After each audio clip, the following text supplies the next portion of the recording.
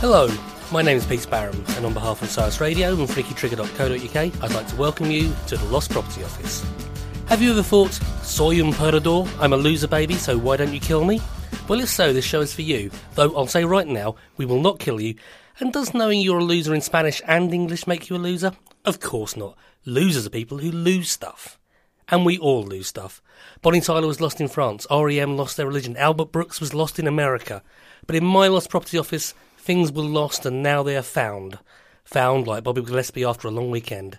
Here I will be guiding a guest to moving up through the items they've lost and hoping to distract them with some new items. Because this is not just a fake radio Lost Property Office, it's also a real university one. I've invited my guests with a rummage through the SOAS Lost Property Office and see what they can find. Who knows, the rightful owner may be listening and can come and pick it up. So welcome to this week's intrepid Lost Propertier, Rob Brennan. Hello, Pete. How you doing, Rob? You've been downstairs to Lost Property, and I think of all the people who've been in the office, you have taken the most time and trouble over your items. Yes. It was a lot down there. There's a lot down there, after all. There is, and I don't know. We're coming to the end of the term. I like to take care over these things. And, yes, and I think you have. And I've hopefully found an agreeably random selection of stuff. Yes, would you like to wave a few of them in the air just to get a sense of the sound of them? Okay, let's start with this one. Oh, that sounds good. That and then that's a good place to start. I mean, as I say, it is the end of term, so it's probably the fullest it's been for a while. But equally, there are some of the more esoteric items have already been picked. So you came across, I believe, Pam's Pink Cow from earlier in the series. That's correct. Yes. There was the car boot book, which I think once seen is never forgotten. So there's plenty there. But before we talk about your items, I'd like to talk about items that you've lost in your life. What would you say would be the item of most value, personal or monetary, that you've lost in your time? Well, okay. I did once lose the only surviving certification that I've been into space. Okay. There's a few questions that raises. I can't help but thinking, how did you lose such a thing? I left it in a McDonald's, I think. Do you know where the McDonald's was? Somewhere in London. Do you know what you were eating at the time? I don't know. Probably a hamburger. Okay, I've got past all the banal questions that everyone wants to know about that. When we were in space, Rob? When I was small, I watched, I believe it was on Blue Peter, possibly what I thought at the time was the best thing in the world, which was a space simulator that they had set up in London. I can't remember what it was called, something like Space Adventure 3000. Yeah. That's possible, yeah. Whatever. And naturally, being the age I was, I bugged my parents to... Incessantly? Yes. Yeah, that's right. So I can understand that, certainly. And we went on a day trip, and it was absolutely the best thing ever. It was one of those shonky flight simulator things where you get in. But this was like the 80s, and they didn't have those things then, right? And it was amazing. They take you on a trip to Mars. Mm-hmm. All the way to Mars? All the way to Mars. How long did this simulator take? Because if I remember rightly, at the current speeds we can get spacecraft that go from Earth, it would take about 2 years to get to Mars. They used hyperspace, Pete. Come on. Hyperspace. Well, I'm just saying that. I've got to say I'm a little disappointed because I thought when you were a child, I thought maybe you were born on another planet, or maybe you were the last survivor of a alien race. Happened to just look like human beings sent down here in your rocket, and maybe in your teens developed some kind of superpower which you've now hidden from us because obviously people would experiment on you. No. Am I thinking of someone else? I might be thinking of someone else. Yeah. I've heard that before. Yeah, so where was I know it looked very similar. Yeah, no, you do have that little kiss curl, and the. Because you look more like Superman than Clark Kent. I've got to say, physically, you hold yourself with the bearing of a true Kryptonian.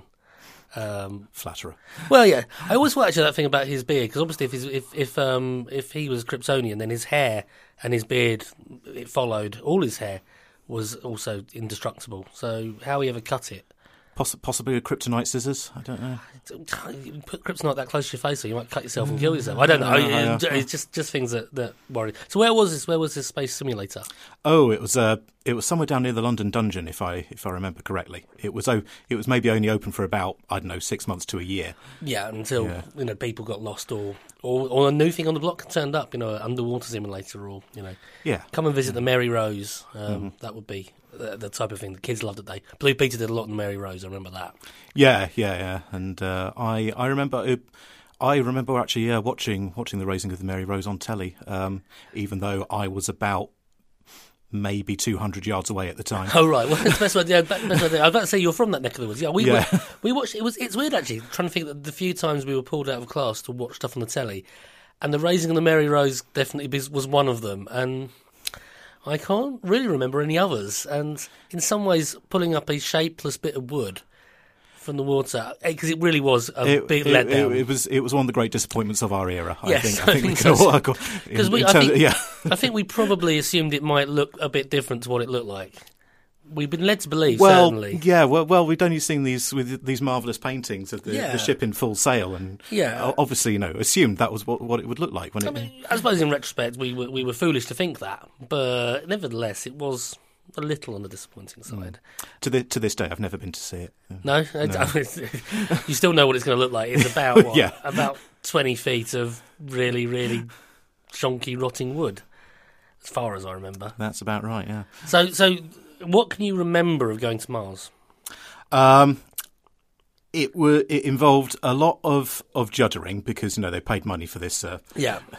Device that sort of like wobbled around and lots of it. I'm assuming lots of excessive G-forces. Only in very short bursts, funnily enough. Just and not really that excessive. But shaking. Yeah. Lots of shaking. Lots of very impressive special effects. Was there ever a point during the journey where maybe the spaceship was attacked by mini meteorites or something like that, or you could hear? There were definitely emergencies of some kind. Oh, okay, yes. But you weren't given the role to... No, we were strictly passengers. Yes, okay. Well, fair enough, you haven't been given the training and so on. Well exactly. You didn't have to wear a spacesuit of any form, so... No, we could... They let us on in civilian clothes. So you weren't worried about explosive decompression or anything like that? No. I suppose if it had happened, you wouldn't know. It'd be very quick in that situation. Once the air has rushed out. Yeah. And explosive decompression's a myth anyway. Yeah, I know. I thought I'd throw it in there just to see if anything was there. But you weren't lost in space. No, it wasn't lost in space. There was a brief bit of drama where we might have been. Right. Okay. But at the end of it all, because we were brave pioneers, despite just being passengers, we were each given a certificate saying you've been in space. Saying we've been in space, and I got one. My friend got one. Mm-hmm. Come with us, and you carried it around wherever you went then afterwards. Carried it around as far as I think getting to McDonald's, right, and then left it there. Then left it on the table. Right. Well, I mean, if it had been, and I don't mean this in a negative way, Robert. If it had been a real certificate of you going to space, then it may have been worth a lot of money. But I get a sense that it may, because it wasn't real. It was valuable to me. Who was it certified by? The Space Master General? Or... Yes, whoever was in charge of space at the time. Yes. Russia was still going to space then, weren't they? So yeah. So it was disputed territory anyway. Mm-hmm. But I suppose if you'd been to the Red Planet, it probably would have been theirs. Well, yes, quite possibly. Well, okay. Well, I think we should scoot over that now. But it is a sad story, and I can imagine this certificate now, and perhaps we can find something on eBay that we can get it back, or someone has tried to sell it on eBay. It's possible. But next question is more about yourself personally. When have you been lost? When have I been lost? Yeah, physically lost. I've been lost on a number of occasions. Since moving to London, usually when looking to a pub, in between moving to London and getting an iPhone, other smartphones are available. Yeah, that's okay. iPhones are the best ones. I say that. Everyone knows it's true. Because you're a small town boy. I am. Yes. And you've lived in a few places, but London is the largest place you've lived. Yes. Yeah. And it's easy to get lost, particularly when people just throw out a pub name and then don't really tell you how to get there. Yeah, and I have this habit of going finding out where it is on a map than assuming that I've stored the map in my head. Yeah, no, I mean, I have a bit of that. I'm quite good at it, and I've lived in London for a very long time, so usually I can knit the place together. But it's easy done. You think, well, it's just down there. It's not like when you're in, say, New York, where it's a grid, and the numbers can help you out. Yeah, and I enjoyed visiting New York for that very reason. Yeah. It's a wonderful, logical city. You don't feel lost. Well, certainly on Manhattan. I mean, once you go out into Brooklyn and stuff like that, it can get a little bit more complicated. But even then, there's still a number of numbers involved. And, it's even I get lost sometimes in London. And once you're outside your key area, then, the further you get away, so you're sort of North London way, if you're in South London, that's a closed book to me, South London. Why? I do try and talk people out of inviting me south of the river, but you can't always help it. Well, it happens, but so it's not real London, as I believe someone said once. Other views are available, of course. So your record, and actually is a record. You're the first person to find a record downstairs. Yes, well, CDs are boring anyway, and this has some marvellous artwork. Yes. Which you'll be able to see on the website, so on freakytrigger.co.uk. I'll take a photo of it for you. What's it called?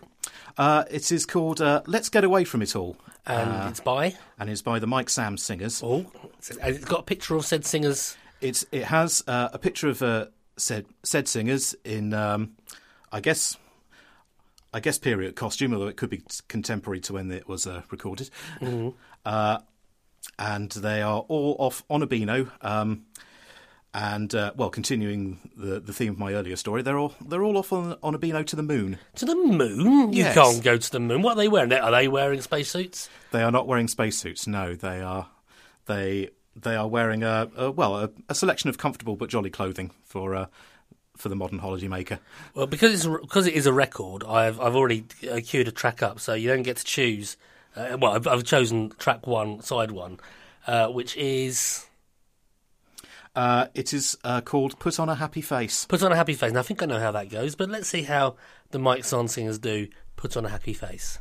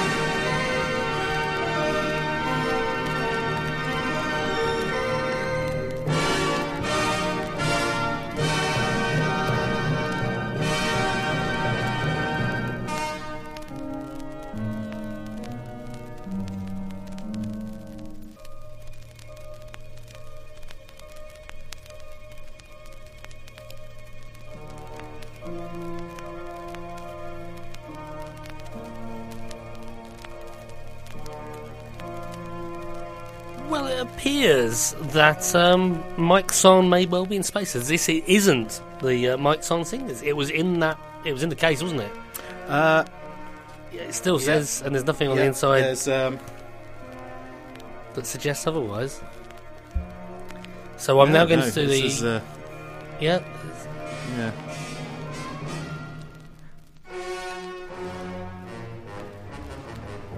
So what is it? What does it sound like to you, Rob? This music, if it's not, this sounds like it sounds like the soundtrack to a war film. Yeah, it does have, and certainly something. Let's have a little look and see what is it. Now I'm going to do the difficult thing. I'm going to move away from the mic and move my head round and round and round to read the label. So hold on a second. Peter's now moving away from the mic. Getting a bit dizzy. He is now performing a dangerous manoeuvre. Victory at Sea, open brackets, Rogers. Richard Rogers, maybe. Yeah, I'm going to get a bit of Morse code there. Yep, we got Victory at Sea. Theme from the NBC television series. So, yeah, this there's a whole his master's voice. There's little. Is it Nipper?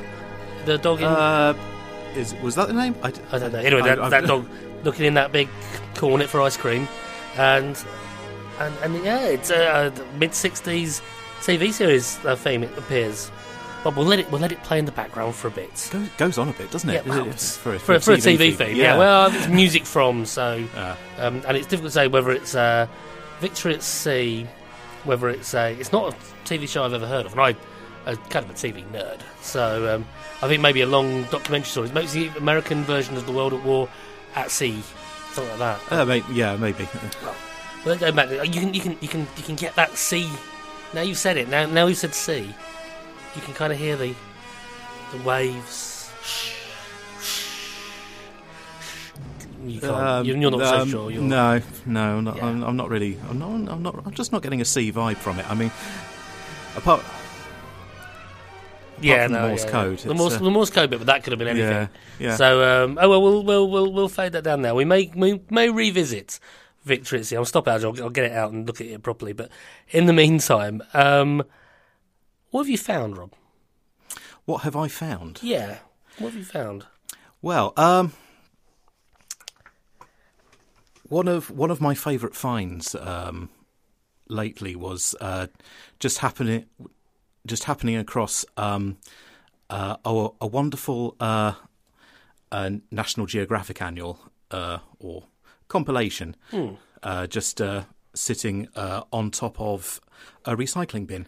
Wow, that's pretty good. Yeah, so the nearby recycling bin, and it was a pristine copy. It was a pristine, hard, leather-bound. Very nice.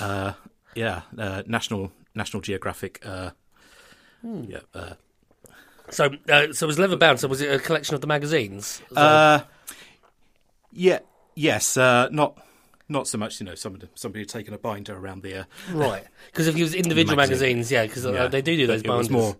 It was more of a collection of articles. It dated from around the 50s. So there was a fascinating piece on Canada's distant early warning line. Oh, really? Yes. Oh, yes. Yes. What can you tell me about said thing? I'm assuming you read it.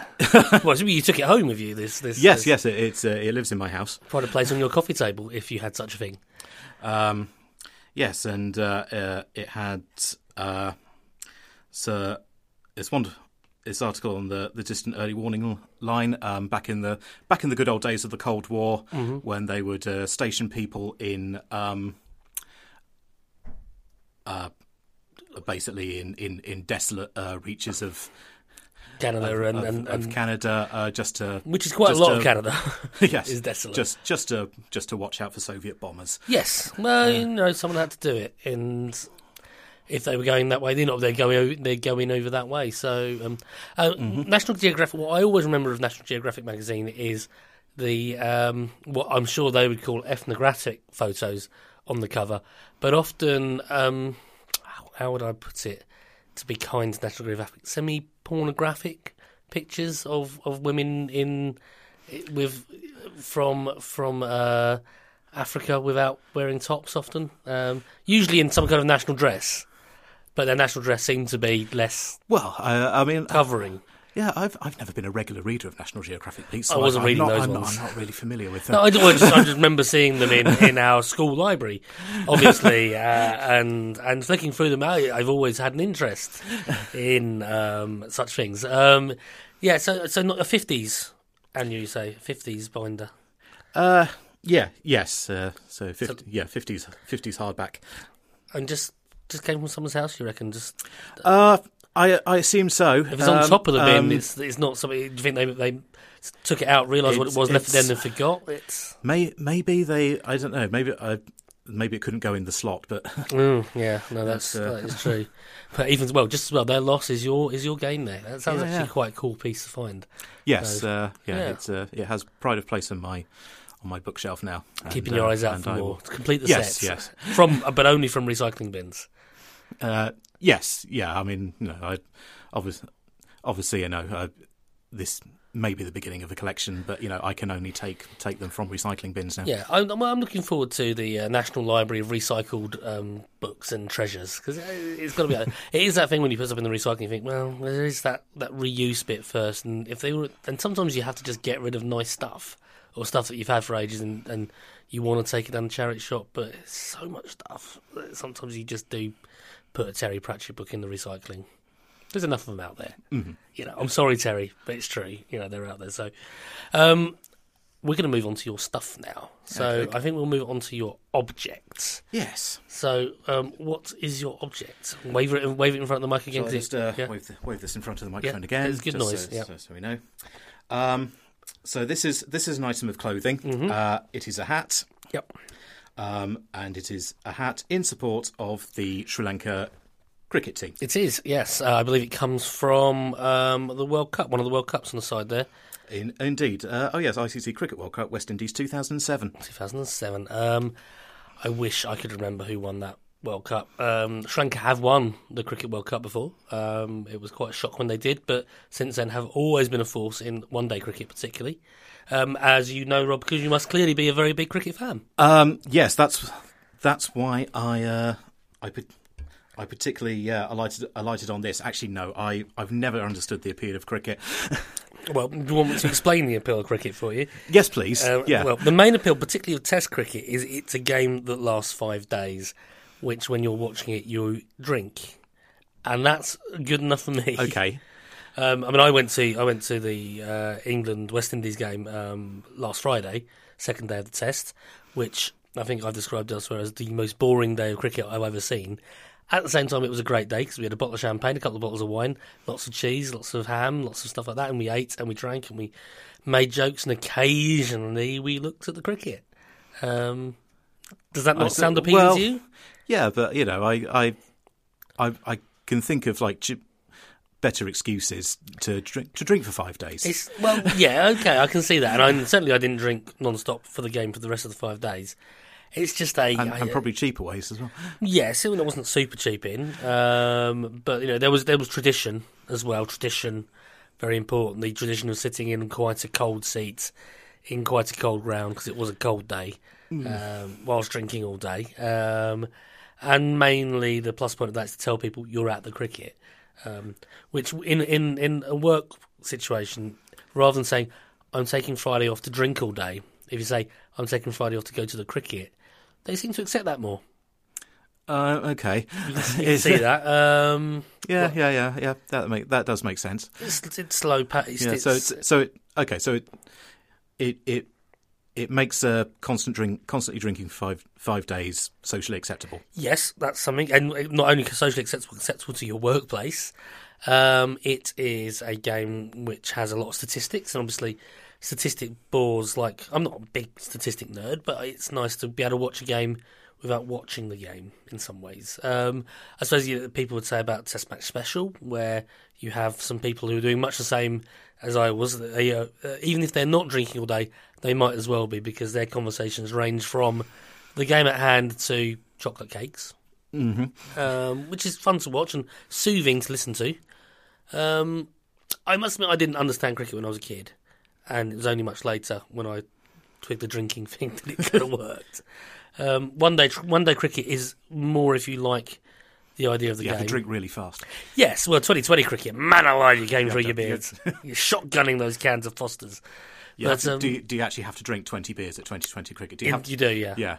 Or 20 sips, 20 litres, I don't know, something like that. But it is complicated and not a good thing in general. But no, describe the cap a bit more. What is the Sri Lankan logo on the front? It is a lion. Yeah. It is brandishing a sword or a short sword, dagger. Yeah. Some sort of blade. It is. I think it looks like the same line that's on the Sri Lankan flag. On the side there is the logo of said World Cup, which I don't think is the best logo in the world for an international sporting competition. It is a red human figure. Mm-hmm. Sunburn, perhaps. Possibly sunburn. And the cricket bat has been it's been cleverly morphed into a palm tree, and there are also wickets falling, which is bad. Bad for the batsman, I guess. Part of the game. I've always said that if there's one place I want to watch cricket, it is Sri Lanka. A, because they're cricket nuts, and B, it's really nice there. And so one day I will make it out there to watch cricket, and if that hat is still in lost property, I may take it with me, even if I am supporting England. Colours on the hats? The colours are blue and yellow. Blue and yellow, yeah. Because one day cricket is pyjama cricket, is the one where they wear the garish colours outfits as opposed to all wearing white. Right. One of the things I really didn't understand as a kid is that both teams were wearing the same colours. How did they know who was on their side? Do they still wear cricket jumpers now? Yes, but less so, because they're all really fit now. The idea of wearing a jumper as part of the sport. Yeah, it's less. It is. Cricket at least used to score points on style. Yes, yeah, less so now. I mean the cricket players, but because they didn't wear helmets and they had those nice chunky jumpers. Less of the chunky jumpers now. In fact, last Friday was pretty nippy, but I don't think I saw anyone. And you think even the West Indies might wear their chunky jumpers because they're used to it being warmer, but not the case. Anyway, I'm going to take us back to the record now, since we've got it now. Taking the record off the turntable. Can you read from the back of the album there? Just how that starts. What it says, the sleeve notes. Okay. Well, the sleeve notes are a nice story. Yeah. If you were to be a castaway alone with 5 other people on a deserted moon, which 8 gramophone records would you take with you? That's almost like the plot to a radio show that already exists, apart from the space bit. Yes. It would have been much more exciting if it was a Desert Island Planet. Yes. They should update it, really, actually. I'm not telling the BBC what to do. I think you can steal that idea from if you want. If you want to update it to Desert Island Planet, go ahead. I won't sue you. And I think it makes it more 21st century. Yeah. Bearing in mind that even Rob here has been to space. Well, exactly. And that's interesting. That's like a space thing, and this was a sea thing. So it's like our conversation earlier. It was almost completely mirrored by the record. So this record is like the Mary Rose. And in disappointment level, it might be as well. quite possibly. So you're on. You've picked your 8 records on the planet. What does it say next? Well, I mean to say, you don't take that sort of question at all seriously, do you? And I don't suppose I'd have given it another thought if we hadn't taken a stroll down to the jetty that evening and bumped into this chap all dolled up in oilskins and plastic space helmet. There he stood shouting, "Any more for the Skylark? Mystery tour leaving now." It is quite a long story, so I don't think we're going to read it all out. But it is. I mean, it makes the album almost worthwhile, even if the record isn't in there. So what I've got Victor at Sea here, Rogers with a D. So I do think it is Richard Rogers. So it's orchestral suite from the NBC TV production, arranged by Robert Russell Bennett. Side 1. So what we heard there was that the Song of the High Seas. Band 2. The second track is The Pacific Boils Over. Oh, blimey. Band 3, Guadalcanal March. Band 4, D-Day. On B-side, we have Hard Work and Horseplay, The Theme of the Fast Carriers, Beneath the Southern Cross, Mare Nostrum. Mare Nostrum, is that the South Pole Star or something like that? I don't know. Victory. It's sea something sea. Yeah. Oh, maybe it's Rough Seas. Yeah. And Victory at Sea. So of those tracks, I think I know where you're going to go here. But of those tracks, which one would you like to hear, Rob? I'd like to hear The Pacific Boils Over. Pacific Boils Over. Okay. I thought you were going to go for Hard Work and Horseplay. No. Maybe at the end. Neither of those things interest me. Hard Work or Horseplay. Okay. So again, this is in the old days. I know they used to do this all the time with records and shit. But it's the first time I've actually ever DJ'd on a radio show with a record. So let's see if this works.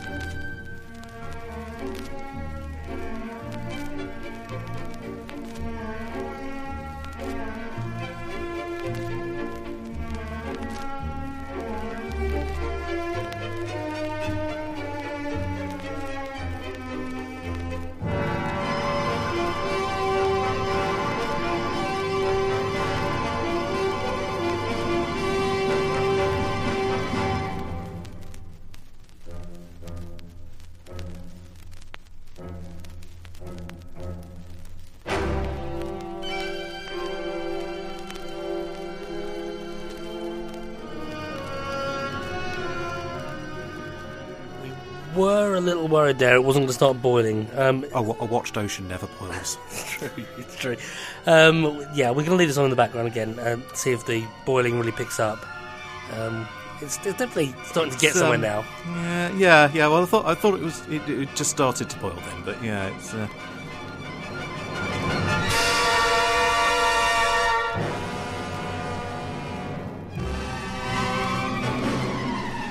Yeah, something's going on now. Yeah, it's definitely boiling. It's got to be great to be in an orchestra for this kind of thing. You know what's coming. You know it's coming. It's like. You're just there. Yeah, the conductor is waving his arms around and contorting his face. But it doesn't. I don't think this is a suite we're going to hear at the proms this year. Somehow, it seems very soundtrack specific. Yeah, it's yeah. Well, it's a certainly a surfeit of drama. All of a sudden, there's plenty of drama. Yeah. Now the Pacific is boiling. It's we've got little motifs in there certainly that sound right for the kind of war thing it is. Yes, not so much for a boiling ocean. I was It does feel like something else. There's a little bit of Wizard of Oz in this. Sort of Wizard of Oz-esque glissandos. I don't know nothing about music. It sounded good. It sounded quite Radio 3, that. Yes, I gave it a go. Yeah. I could do my Late Junction sort of intro. Well, that was a difficult track. We know we won't all like it, but if we all played what we liked, then we wouldn't be on Late Junction. So your book, what book did you find downstairs? Okay. For my book, I've again, you'll be able to see it. Yeah, I wanted the car boot one, but the car boot one. I'll tell you, just gone now. But I've ended up picking up A Century of Bath. A Century of Bath, not A Century of Baths. No, this is A Century of Bath, about the city of Bath. With no names, because I believe it has a famous bath in it. I believe that is true. It is also where they invented Bath chairs. Yes, and Bath crackers, Bath bathing. Yes. And it's first did bathing. And it's got a lot of pictures. A lot of pictures, which one is of the Millennium Dome for some reason, which is not in Bath. No, I've checked thoroughly. Pity. I believe it's now called the O2. It'll always be a Millennium Dome to me. Yeah, well, it's the Millennium Dome in this book. Yes. Oh well, the century maybe finished. Has it got a publication date at the front to suggest that maybe it was 2000s or something? Yeah, that's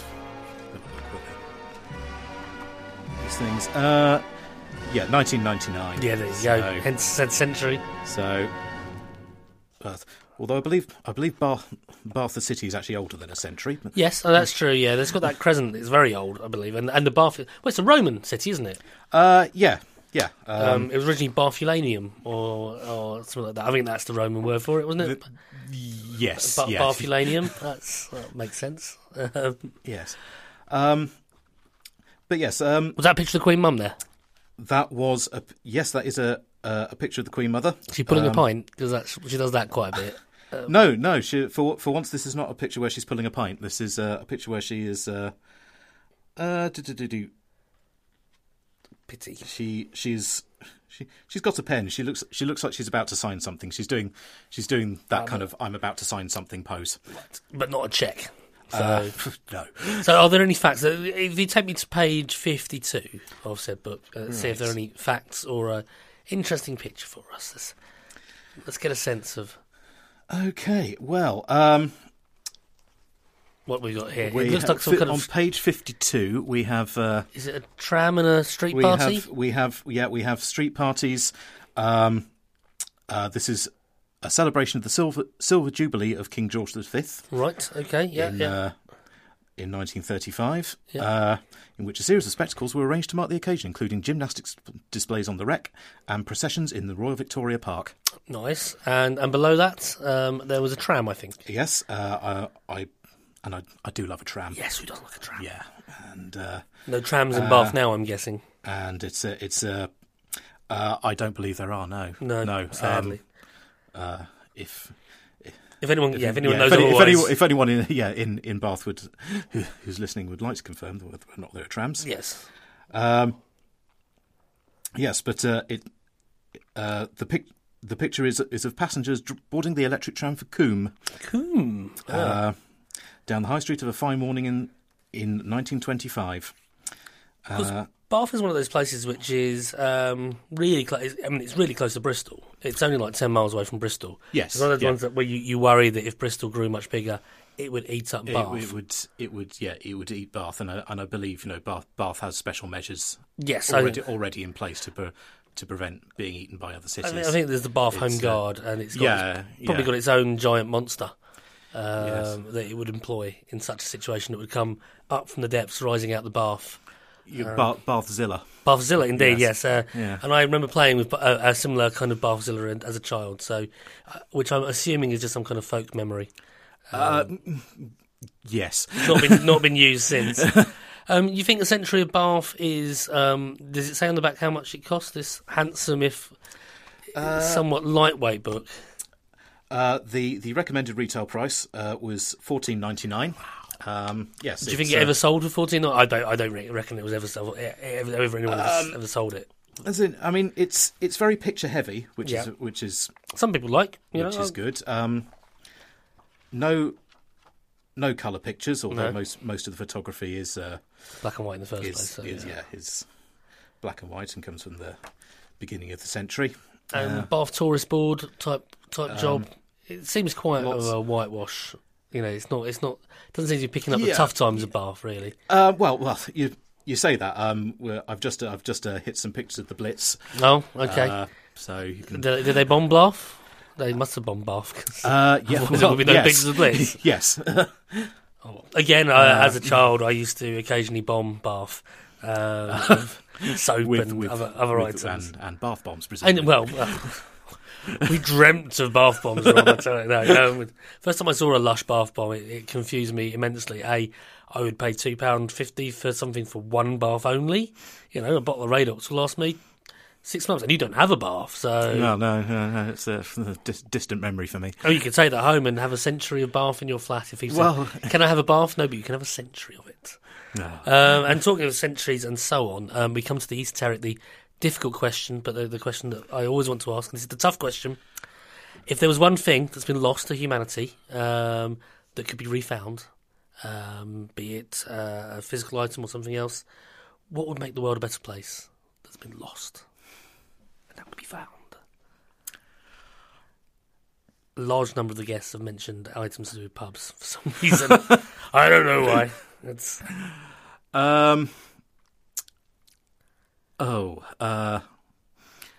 it's a tough question. It is a tough question, and you can tell how much preparation I've done here. Well, it's good. So it's a good bit of thought, but at the same time, it's also good to get that gut feeling. Because in the end, we could all sit down and go, the lost sense of brotherhood for all men. But I'm not sure we ever had that. No, history certainly doesn't bear that out. The dodo, but would the dodo make the world a better place? It would probably just die out again for being stupid. Yeah, maybe. Well, it is tough. It is. I'm going to have to press you soon, though. You're going to have to, yeah. It's not much. I mean, I can play rough housing and roughnecks or whatever. And you can feel free to flip through a century of Bath just in case. Just in case there's anything there. Anything there. The Beatles reforming. Nobody wants the Beatles. No, certainly not at the moment. The two of them in less good form, let's say. Yeah, and they're the two that are alive. An icon of modern computing. Yes. Obviously, we should actually teach 8-bit computing in schools. That's There you go. I like that. yeah. I like that's, that. That'll be your answer then. I yeah, think. that's about. I mean, because Yeah. It's part of our history, and I think it's worth everyone remembering. yeah, but also it's the basis of all computing languages in the end. So if you understand that, then you can pretty much understand anything that goes on in computing later. Well, exactly, yeah, and so courses in ZX machine code would be Useful. Yeah, I think it would be a much better introduction, I think, to. Well, you know what they do in Computing computing for courses at school these days. I mean, computing at schools these days is they say here's Windows 7, turn on Word. Which isn't computing. It's using packages. Yeah, It doesn't teach you how to use a computer. It teaches you how to use that particular thing. It doesn't teach you anything about computing. So okay, no, I'm going to take that. Admittedly, I did force it out of you. Yeah. But I am yeah, going to. Well, it's a tough question though, and I say other people have gone for slightly cheaper pints. So I think yours is a much better thing for the nation. Let's be fair, because you buy a man a pint, he's got a pint, but teach a man to do 8-bit computing, and he's got the skills to get a job, and he can buy all his own pints for the rest of his life. Like you can, you can buy as many pints as you want now because you have that skill. I can because I learned to program as a youngster. Even though I don't work in IT anymore. No, but that's how you got where you are today. Hurrah for the ZX Spectrum and its machine code and so on. So after that tortuous getting that out of you, I think we're going to play one more track. But before we do that, I would like to say thank you for coming on. Thank you for having me on. Thank you to Freaky Trigger. Thank you to SOAS Radio. And hopefully, I might be see if I can find the actual disc for Let's Get Away From It All sometime next. I do want to hear the Mike Salm singers do their renditions of some of the wonderful songs on there. But I'm going to end with going back to our Rogers Victory at Sea, and this is track 1 on side 2, which is Hard Work and Horseplay. I'll see you next week.